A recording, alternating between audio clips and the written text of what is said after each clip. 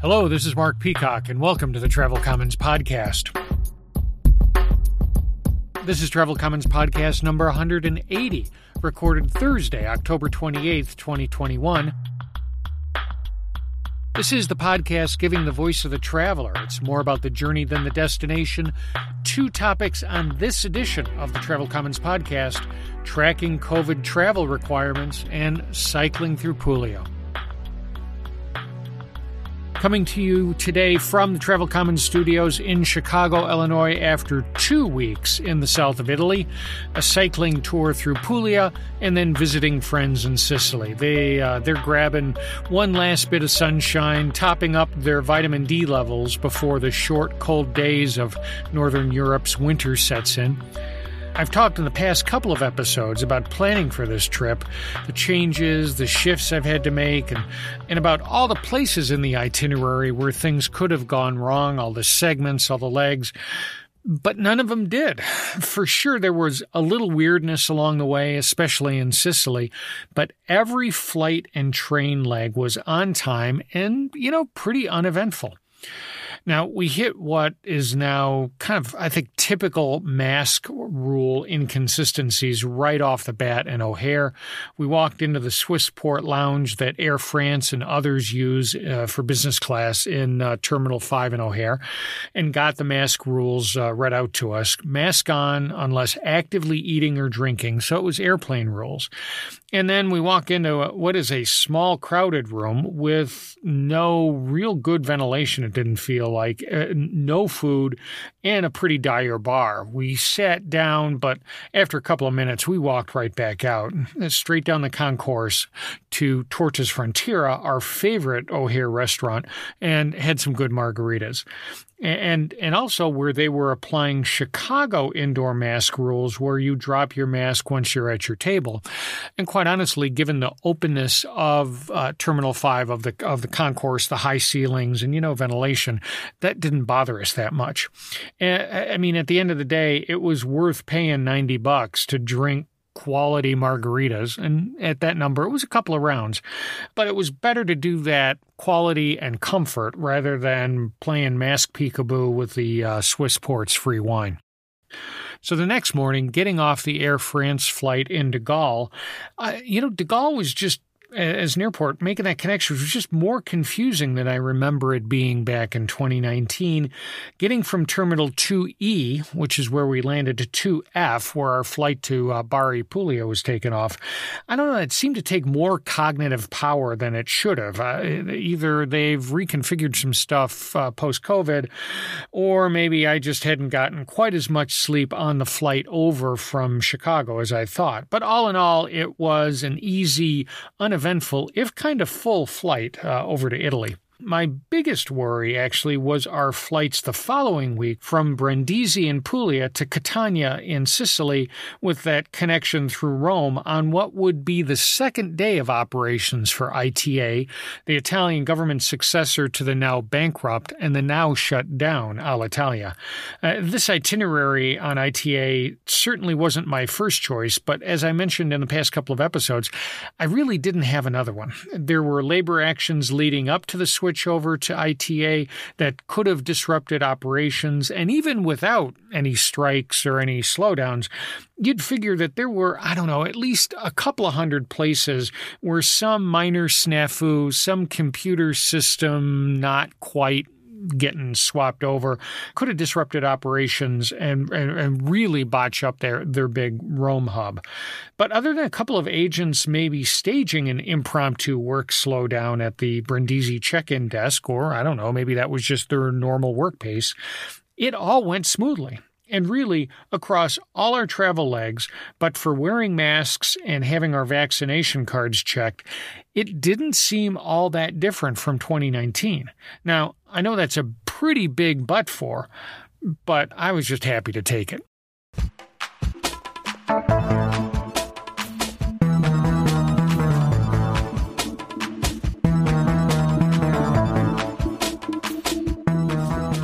So following up, Jerry Serfati hit the Travel Commons Instagram feed to give his experience renewing his global entry status.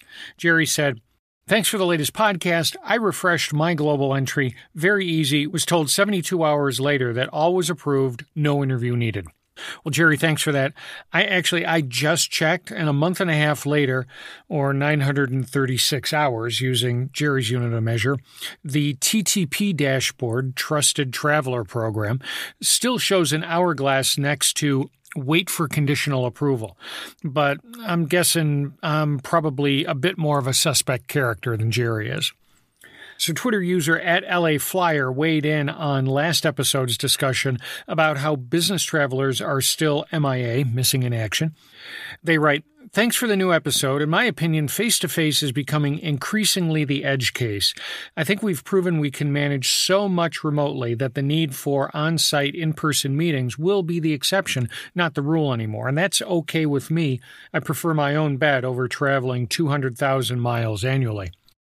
Look, I think this is valid, and as we've talked before, a widely held opinion, belief, hope, that beginning in March 2020, we've now all lived through really an extended crash course in remote work and video conferencing.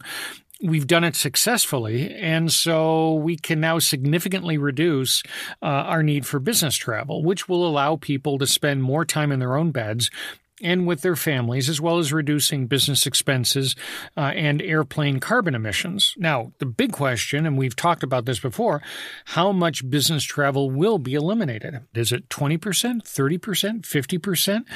I don't know, and I'm guessing it's going to take another year, really, before we really start to figure out the answer on this. Now, back in the August episode, asking the question, what will remain from these pandemic times, the death of daily hotel room cleaning service was at the top of my list. Indeed, Hilton had just announced their move to on-demand housekeeping across all their non-luxury brands. But in Italy, I saw none of this. Not only did every hotel service our rooms every day, they were still doing turn-down service at night.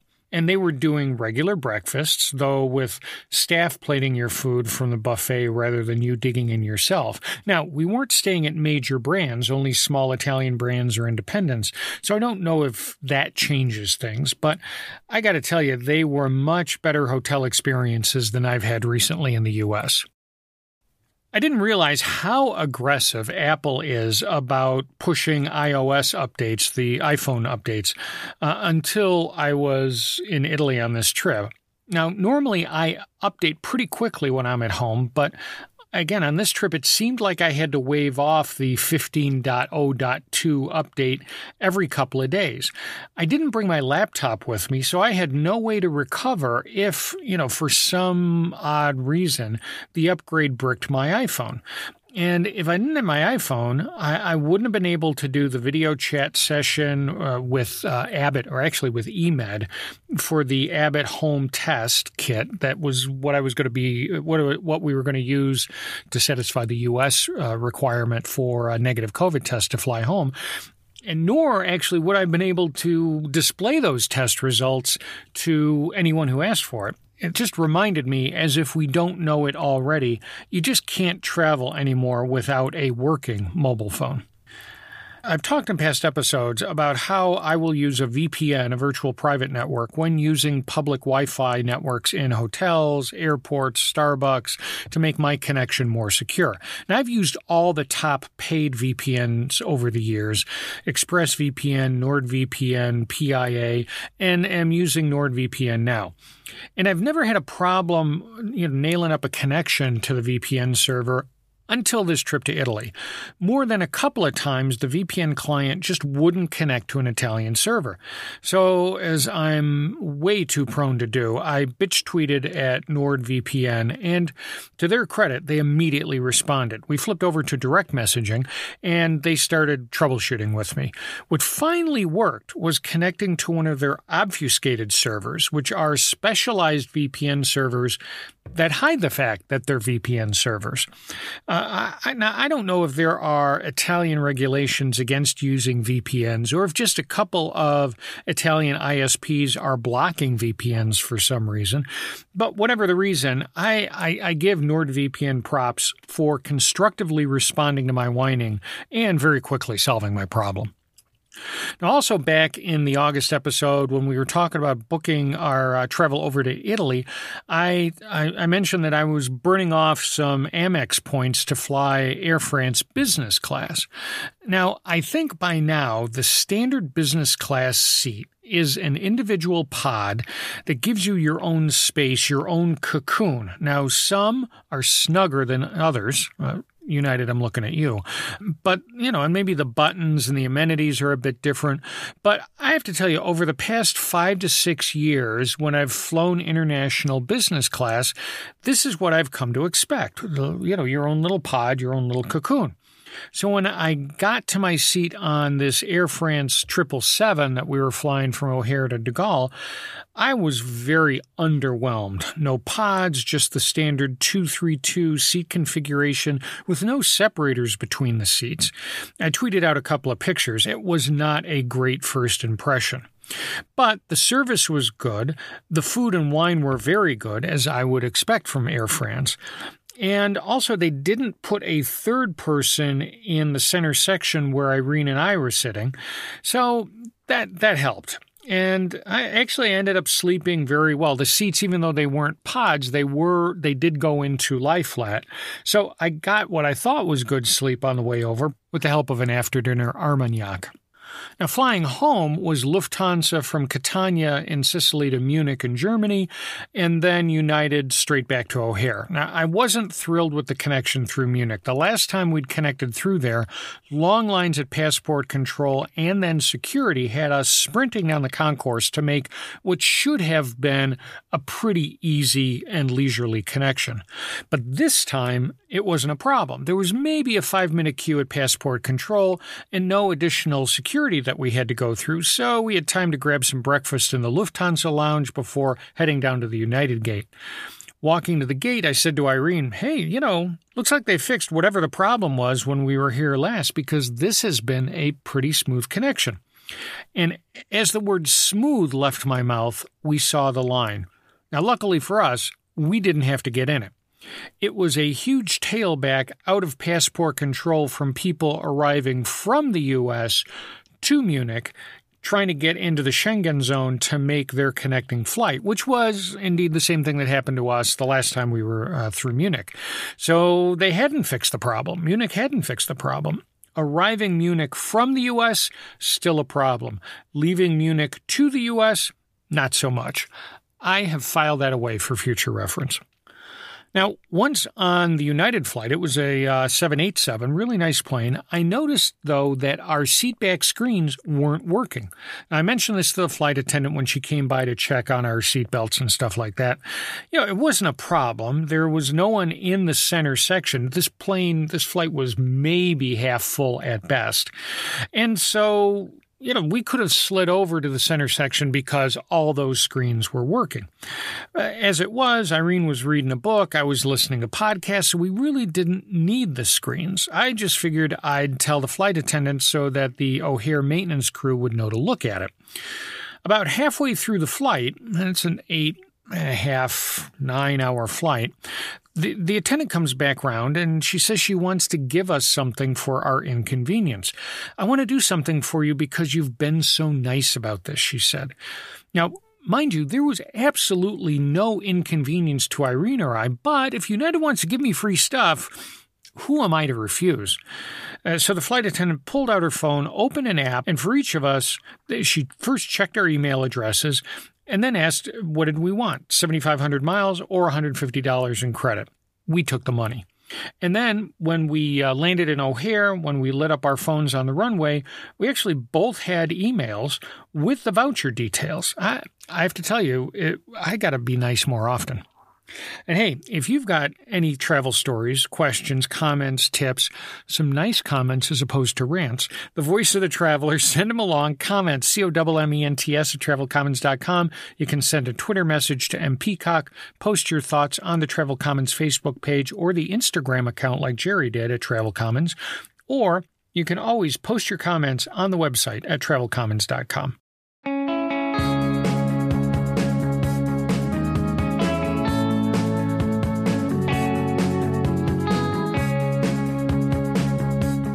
So the first topic on today's Travel Commons podcast is tracking COVID travel requirements. If my biggest worry on our Italy trip was our Saturday flights on ITA, my second and more chronic worry was that we'd get caught up in paperwork hassles at one of the borders we were crossing, France, Italy, Germany, the U.S., maybe missing something in all the different requirements, having some airport gate agent or train conductor or immigration guy enforcing their own unique interpretation of the requirements, or our paper CDC vaccination card not being accepted in lieu of the EU Green Pass QR code on our phones. The great thing, as I said earlier, is that none of this came to pass. And at the end of each travel day, I let out a small sigh of relief, just enough to feel good, but not so much that it might jinx the next travel day. Catania Airport, where we flew into and out of Sicily, was the only place where things got a little weird. We landed there at 8 p.m. Saturday after a pretty flawless trains, planes, and automobiles travel day, an on-time, almost empty train ride from Lecce to Brindisi, a taxi to the airport, the no-problem ITA flights, and now in Catania, our bags were the first ones to pop off the luggage belt. Another small sigh of relief, and we walk out of baggage claim to meet our friends, only to be waylaid by two security guards. "Where did you come from?" one of them asked. "Rome," I said, because that's the flight we got off of. "Where are you from?" "The U.S." "Go to the line on the right," she said. I looked at the sign. It said, COVID-19 test. Apparently, Sicily, or maybe just Catania Airport, was requiring on-site COVID tests for all non-EU arrivals. I was completely blindsided. There was nothing like this when we landed in Bari and Puglia 10 days earlier, and I didn't see this anywhere on any of the many Italian governmental websites that I'd checked before our trip. Looking down the testing line, it was beginning to tail back. This was going to be a bad time. Wait a minute, I said to the other guard. "We've been in Italy since the beginning of the month." I pulled out my paper boarding passes from ITA that luckily I had kind of stuffed in one of my notebooks. "See, look, we started our flight in Brindisi. We just connected through Rome to get here." "You've been here 2 weeks?" he asked. Actually, it was more like 10 days, but at this point I wasn't going to correct anybody's math. "Okay, no need to test. Go to the left." And he waved to our colleague to let us through. We quickly walked outside before either of them could change their minds and saw the COVID test line full of people trying to fill out forms on each other's backs while standing in a line that led to a large room full of cubicles where yet more people were waiting to be tested. It looked like at least an hour's worth of a very bad time. I, on the other hand, was very happy that the security guard was fluent enough in English to let me talk my way out of that. All the different shades of testing and tracking requirements by country, by state, even by city, Italy requiring an EU digital passenger locator form, proof of vaccination, and a negative COVID test taken within 72 hours of arrival, which is versus the U.S. requirement that the test be taken within 72 hours of departure. Puglia then adding to that another form to be filled out and emailed to the regional health department before arrival. And then there's Sicily's, stealth on arrival COVID testing. And quite honestly, right now, I'm still trying to figure out exactly what the UK wants of us for our trip there at the back half of November, because it looks like the rules changed a bit this week. It keeps you a bit off balance, a bit anxious that you've missed something somewhere that's either A, going to land you in a long line, like in Catania, B, is going to mean you got to pay some fine, or C, that you're going to have cops trying to track you down a week after you landed. Now, I have to tell you that the mechanics of all of it, all the COVID requirements, it caught me off guard at first. Checking into our Air France flight in O'Hare, the agent checked our vaccination cards and that EU digital passenger locator form, which, in spite of being digital, I had printed out to make it easier to show someone. But then when we arrived in Bari, we walked straight out of baggage claim to the terminal. There was no one to check any of our paperwork. Now, the same thing happened to our son Andrew last month when he flew into Barcelona. I don't know, it seems like governments have made all of this, all these COVID requirements, they've made them a new boarding requirement and just pushed responsibility to check them onto the carrier that you're taking. Kind of like the carrier checks your passport and visa to make sure you can get into the country you're going to. I guess they've tacked on these additional COVID requirements. But even then, when I land in a new country, there's still someone in a booth checking my passport. Irene tried to show one border police guy her vaccination card at some point, and he just waved her off. But Italy is pretty strict around requiring proof of vaccination to go inside a restaurant or a bar or a cathedral or an airport. So while the border cops weren't interested in our vaccination status, a lot of waiters were. We kept our CDC cards handy, tucked into our passports. I worried about places turning us away for not being able to show the EU Green Pass QR code. But again, I was happy to be wrong.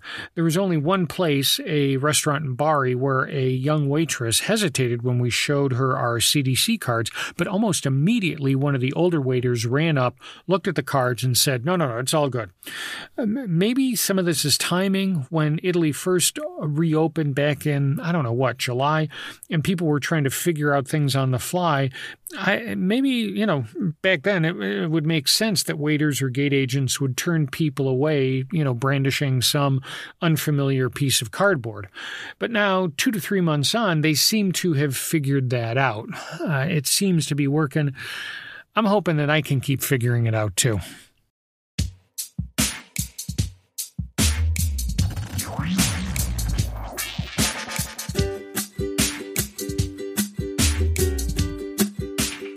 The second topic on today's Travel Commons podcast is cycling through Puglia.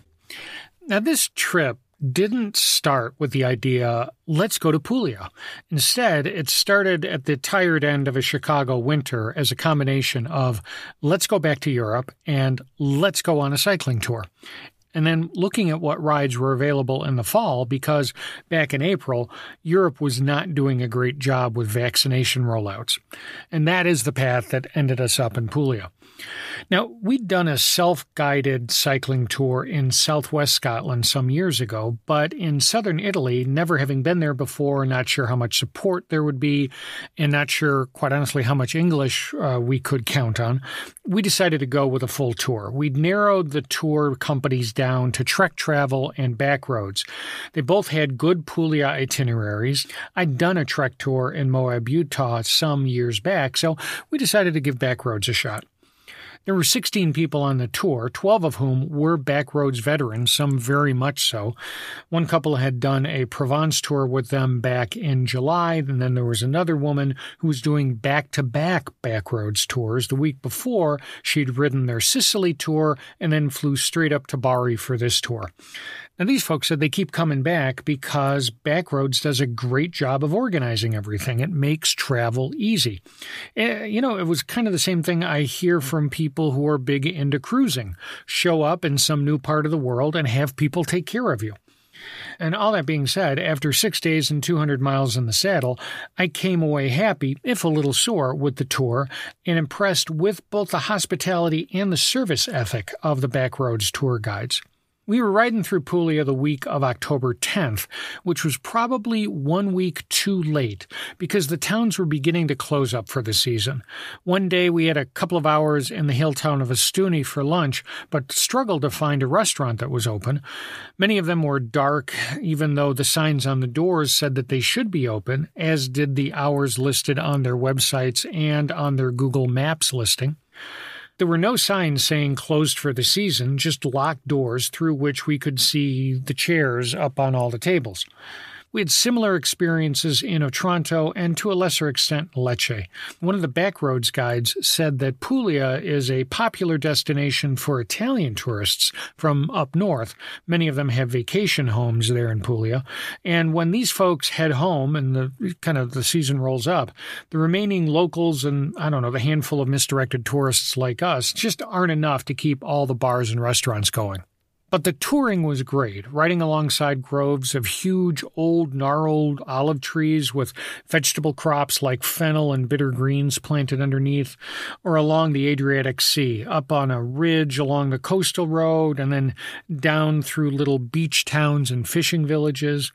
And actually, I think that's the way to do Puglia, touring, doing a couple of days each in Bari and Lecce, wandering through the narrow streets of their old towns, maybe a day in Otranto, with half-day stops in Alberobello, Matera, and/or Ostuni, maybe a day or two hanging out in a nice agriturismo or on one of those little beach towns on the Adriatic. Along with the biking, we drank a lot of wine, mostly the local Primitivo, a grape closely related to California's Zinfandel, and we also ate a lot of seafood, especially octopus. At dinner, during our second night in Bari, a young guy walked in with 2 clear plastic buckets full of small octopuses, octopi. Very similar to a bucket I saw at the feet of a fisherman at the dock in Bari earlier in the day. I don't think the seafood in any of the places that we ate at that week had been out of the Adriatic for much more than 24 hours before it hit our plates. It was a different experience, a different vibe from our prior trips to Italy, which had all been up north, to Tuscany, to Milan, to Venice. But biking through those olive groves, through those fields, along through the little towns, that's a lower key experience. And it was the experience that we were looking for and got on our time in Puglia. And look, hey, if you want to see some pictures, head over to the Travel Commons Instagram site and click on the little circle that says Puglia, Sicily. I've collected some of the better Instagram stories pictures that I posted during our trip.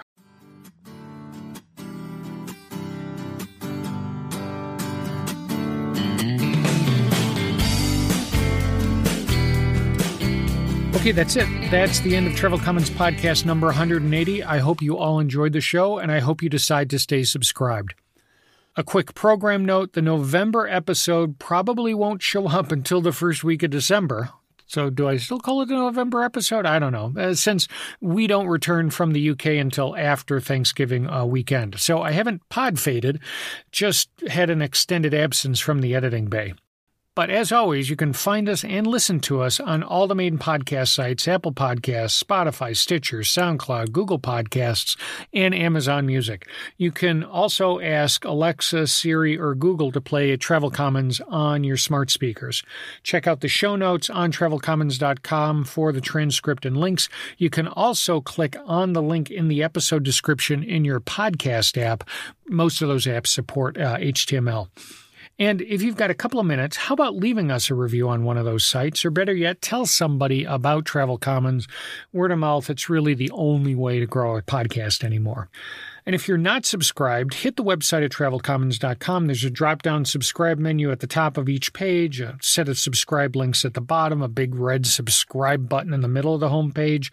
And across the bottom of each page on the website, you'll find links to all the Travel Commons socials, Facebook, Twitter, Instagram. Subscribe to the Instagram account, and I promise you'll get some pics from our November trip to the UK. And as always, if you've got a story, thought, comment, gripe, the voice of the traveler, send them along, text or audio file to comments, COMMENTS, at travelcommons.com, or to mpeacock on Twitter like LA Flyer did. Write them on the Travel Commons Facebook page or Instagram like Jerry did, or post them on the website at travelcommons.com. Thanks to everyone who has taken the time to send in emails, tweets, and post comments on the website. I really appreciate it. And until now, the first week of December, and when we talk again, take care, travel safe, and thanks for stopping by the Travel Commons. Bye now.